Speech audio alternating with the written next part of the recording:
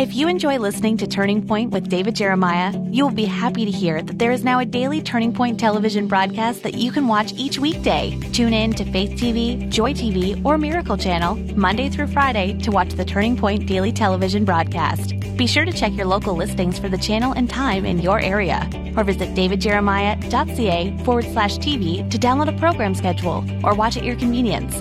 That website again is davidjeremiah.ca/TV.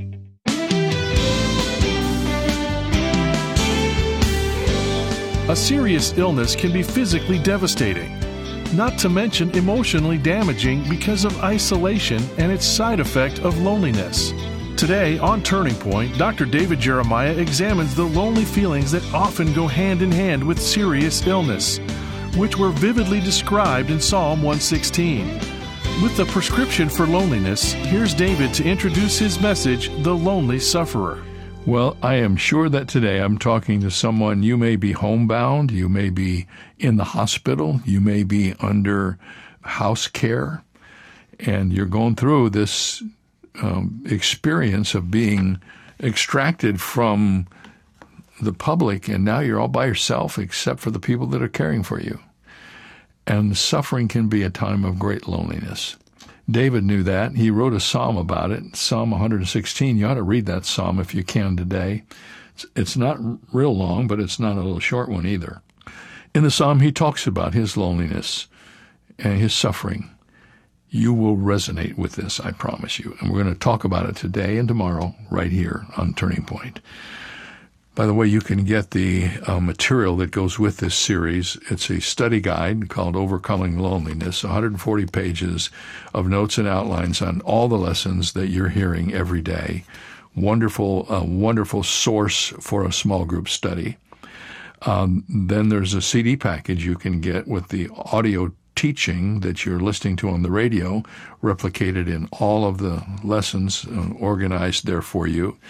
And then the resource for the month of August is probably one of the great resources that you could get. And here's how you get this one. Send a gift of any size to Turning Point during the month of August and ask for your copy of this beautiful gift book, God Has Not Forgotten You. And we'll send it to you.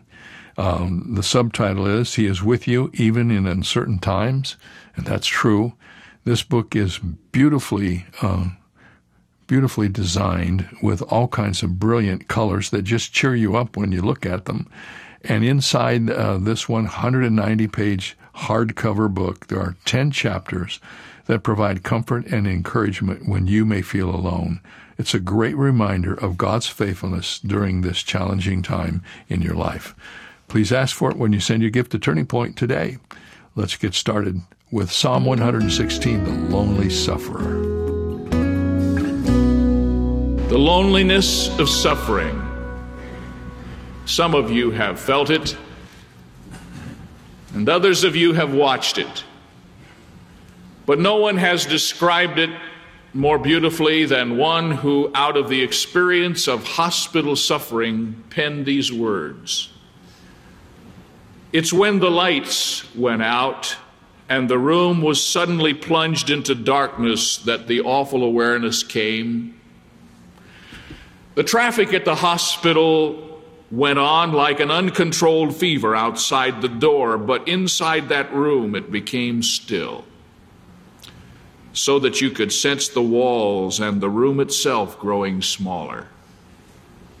I was never a lonely person up to then. At least I don't recall being lonely. But now I knew what it was. My family had gone home together to the familiar safe place, but I was here alone, isolated from them, facing the uncertainties of what hospitals mean. Up to this moment, I had joked and laughed with friends and family because it all seemed like kind of a lark. But now I knew. And I suddenly swallowed hard against that pressure in my chest. I was a little girl again, wanting someone to put on a light somewhere to cut the darkness so I could get to sleep. I became terrified by the feeling, and sleep was a long time coming, hours of trying to push my mind off of the emptiness, the fear, the darkness, and now the hospital itself slowly growing quieter, almost eerie. until there was only silence. If you've been there, you know exactly what she was talking about as she wrote. I wish I could locate Psalm 116 in the life of the psalmist. One of the difficult things as you try to interpret the Psalms quite often is to try to remember or to figure out where David was in his own life when he wrote these words. And I frankly can't tell you where Psalm 116 was penned or where David was in his own life. It's quite possible that it is simply a presentation of David's own spiritual renewal. But if it is couched in the words of physical suffering and hurt and delivery, and provides a wonderful opportunity for us to listen to the poetic mind of the great Old Testament singer as he describes for us the emotion that he felt as he went through the period of suffering and despondency for whatever reason we know not. The first thing we notice as we read the psalm is that David has wonderfully captured the characteristics of sickness. In descriptive terms, he paints for us the picture of what it is like. In key words throughout the psalm, we see it and we hear it and we can almost feel it. First of all, he describes it as discomfort. Isn't it interesting that in the third verse, he actually uses the word pain? The pains of hell got hold on me, he writes. And I can't help but remember what C.S. Lewis wrote some years ago when he said that God whispers in our pleasures, he speaks in our conscience, but he shouts in our pain. It is God's megaphone to arouse a deaf world. Think of that. Pain is God's megaphone to arouse a deaf world. And David said that one of the characteristics of sickness is discomfort, it's pain. He goes on in verse 3 to describe it as despair. The sorrows of death compassed me, and the pains of Sheol got hold upon me. I found trouble and sorrow, he wrote. Trouble and sorrow. He says in verse 8 that another characteristic of sickness is a kind of depression. He speaks in the 8th verse of his tears and of his eyes watering in tears, from his feet nigh unto falling. My friend who has written of sickness in the hospital goes on to describe the kind of depression that overtook her as the hospital experience became more vivid in her mind. She said, everything about me was on a chart. I wasn't a name except when they had to remind themselves and check my wristband. All of my body chemistry, its mixtures and everything was on that chart. They knew what my blood was like, what pills I took and when, what my elimination habits were. They even knew through a monitoring system how I breathed, how my heart reacted to every move. All of what was supposed to be me was on a chart bound in a leather jacket. But no one bothered to know me, really. That I was a gregarious person, a person who liked to laugh or ask what made me cry and what made me happy. Nobody seemed to care whether I liked to go fishing or boating or to baseball games or what kind of food I liked to eat. None of that was relevant. I was not a person, but an object for sticking and probing and testing and experimenting. They stood over me and they hummed or they grunted or they sighed or they whispered in the corner of the room. But seldom did anyone tell me what it was they were whispering about. It was all so very secret, but it all went on that chart. So I was left to my own imagination of what was wrong, how serious, and whether it meant a life of inactivity with my job on the line or becoming a burden to my family. After a while, I sank deeper into the doldrums. I thought I was strong enough to lick anything that happened to me, but lying there day after day with my fears playing havoc with my mind and emotions, I was actually reduced to being a little child. One night, I let the tears come, and that was a shock to me. To realize that I had come to a place of such total helplessness. and despair and anxiety that I lost control of myself. End of quote. Depression. Oftentimes it is a part of illness, and especially illness that is serious. David goes on to say that along with the depression, there is a kind of dependence that you don't like. He speaks in verse 8 of his feet being kept from falling.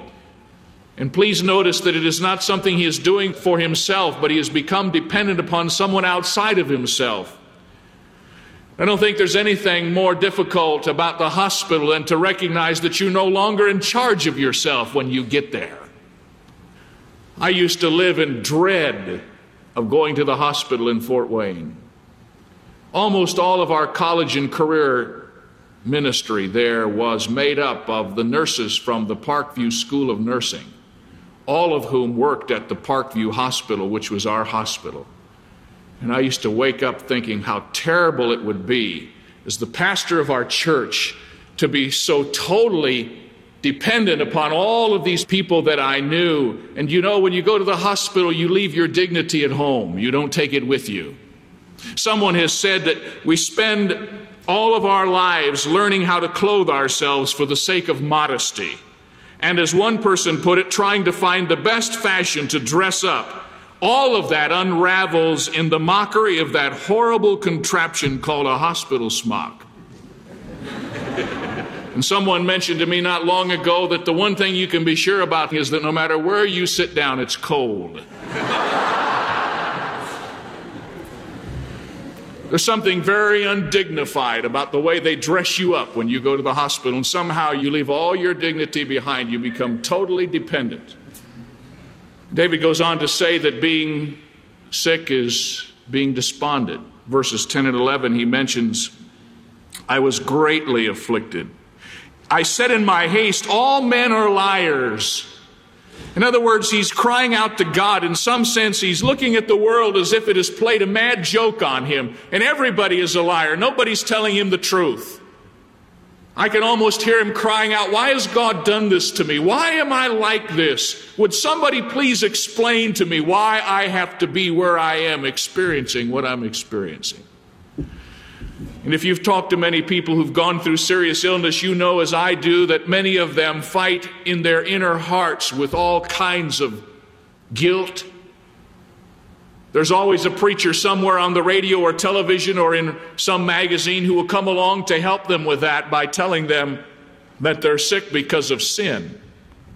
There are many reasons for sickness, and only one of them is sin.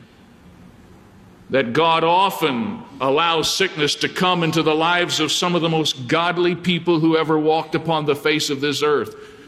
And to tell them that one of the reasons they may not be sick is perhaps God has not yet come to the place where he can trust them with sickness.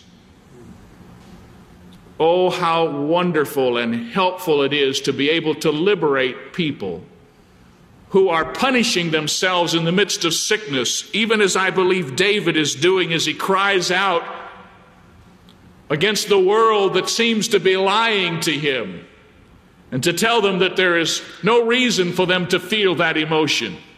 A young girl died in the church I pastored who died of a very serious and strange disease called Ray's syndrome. Comes upon children usually after some other illness and catches them with a high fever, and ultimately very quickly takes them if they are not treated properly. One of the girls in our congregation, in a family of mom and dad that I'd had the privilege to lead to Christ, was taken out of this life in just a matter of 24 hours with Ray's syndrome. And oh, how awful and hard it was to deal with that family and minister to them. Someone told me it would be helpful for me to read the book called Morning Song. And between the time when that little girl died and when I had her funeral, I had a trip to take where I had to preach, and I stuck the book in my briefcase, and on the plane I read it all the way through. I have to honestly admit I washed the contacts out of my eyes 2 or 3 times in that trip, because it's an honest and forthright book. Deals with this whole problem of guilt during times of sickness. And I remember a person who had poetically described this whole process. I'd like to share with you this particular presentation. It's called Remembered Sin. And this is the way it goes. I made a lash of my remembered sins. I wove it firm and strong with cruel tip. And though my quivering flesh shrank from the scourge, with steady arm I plied the ruthless whip. For surely I, who had betrayed my Lord, must needs endure this sting of memory. But though my stripes grew sore, there came no peace. And so I looked again to Calvary. His tender eyes beneath the crown of thorns met mine. His sweet voice said, my child, although those oft-remembered sins of thine have been like crimson scarlet, they are now like snow. My bloodshed here has washed them all away, and there remaineth not the least dark spot, nor any memory of them. And so should you remember sins which God forgot? I stood there trembling, bathed in light, though scarce my tired heart dared to hope. His voice went on, look at thy feet, my child. I looked, and lo, the whip of my remembered sins was gone. Oh, if I could say anything to you who may be suffering, who may be sick, who may be sorrowing, I would say that the God we serve is not a God who spends his life in retaliating some past and confessed and remembered no more sin. And if you choose not to forgive yourself for that which God has forgiven you, then you have elevated your standards higher than those of God.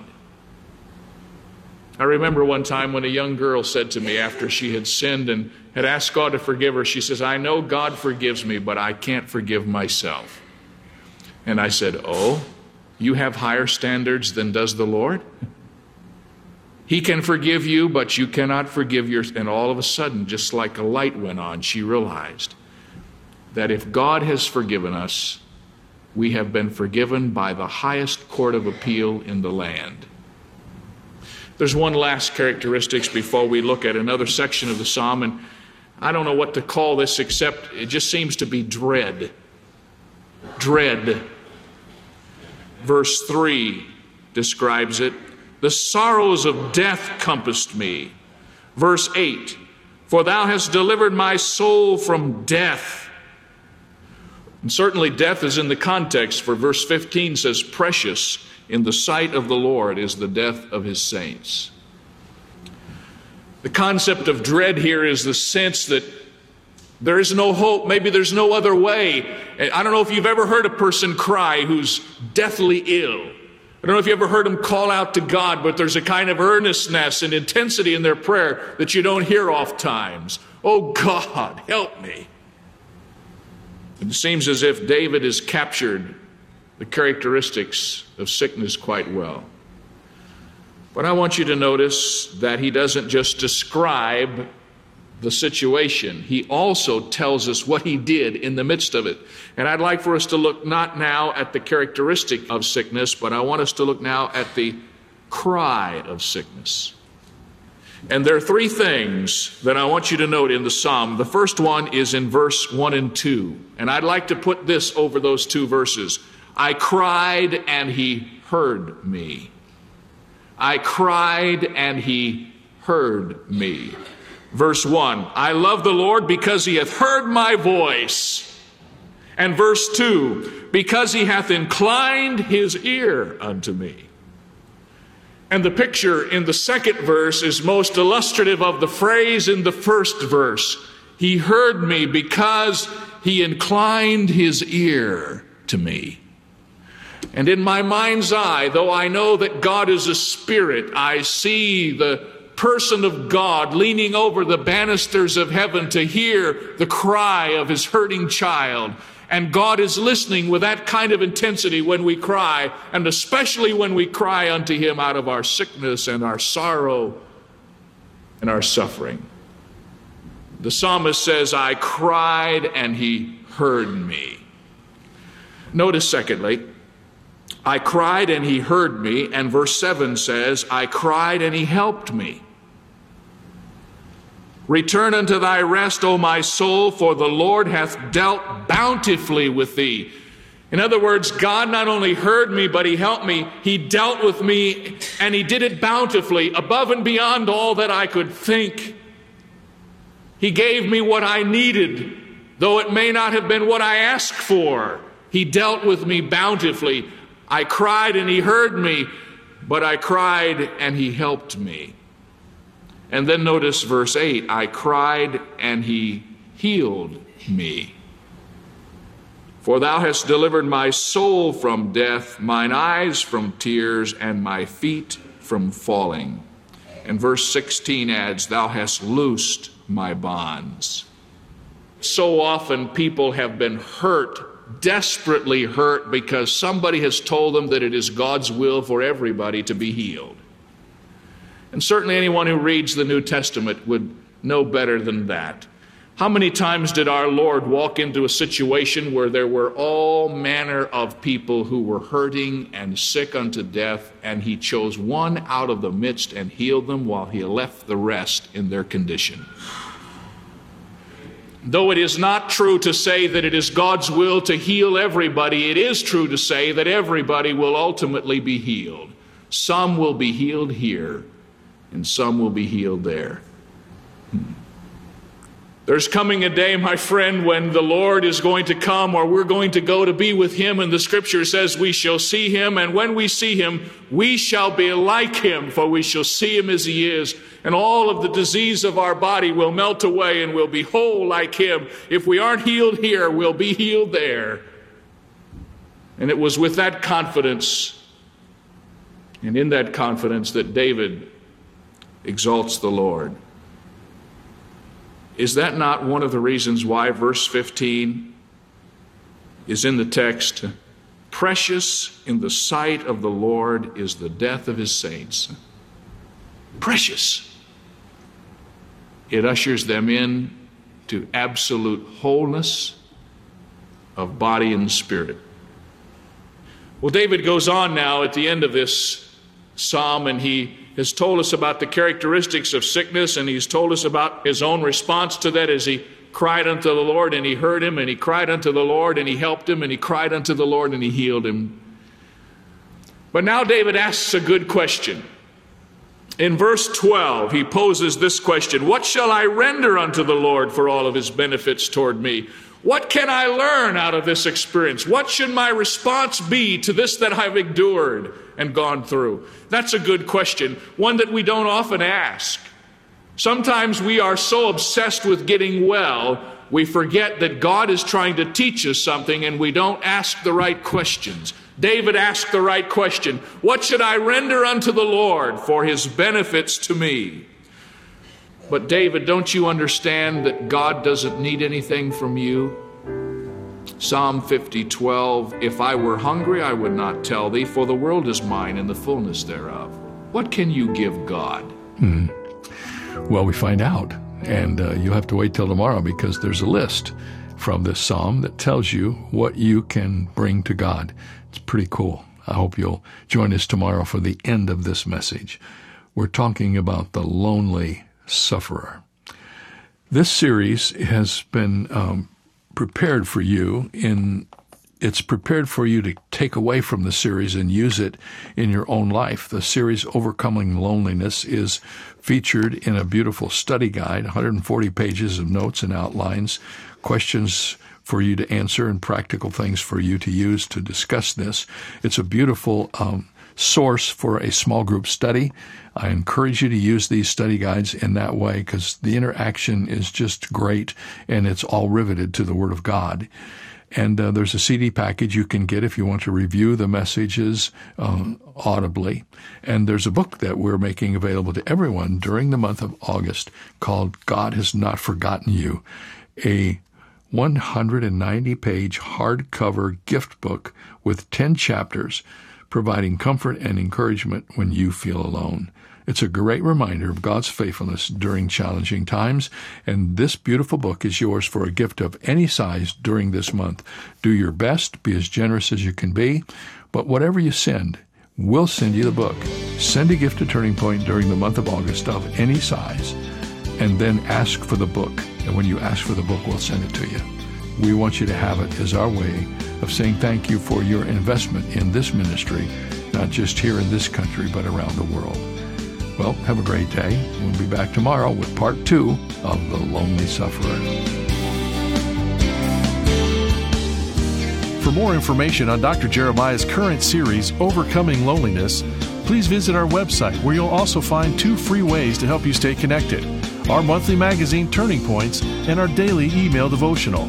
Sign up today at davidjeremiah.ca/radio. That's davidjeremiah.ca/radio.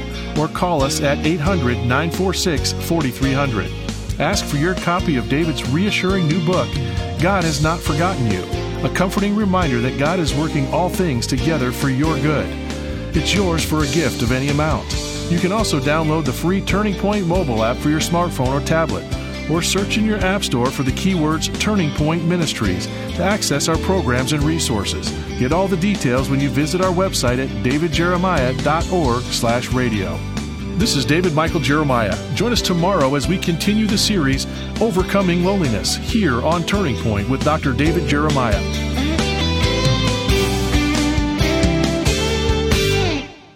Dear friend, I'm Dr. David Jeremiah, and I'd like to take a moment to speak with you as the world faces the coronavirus pandemic.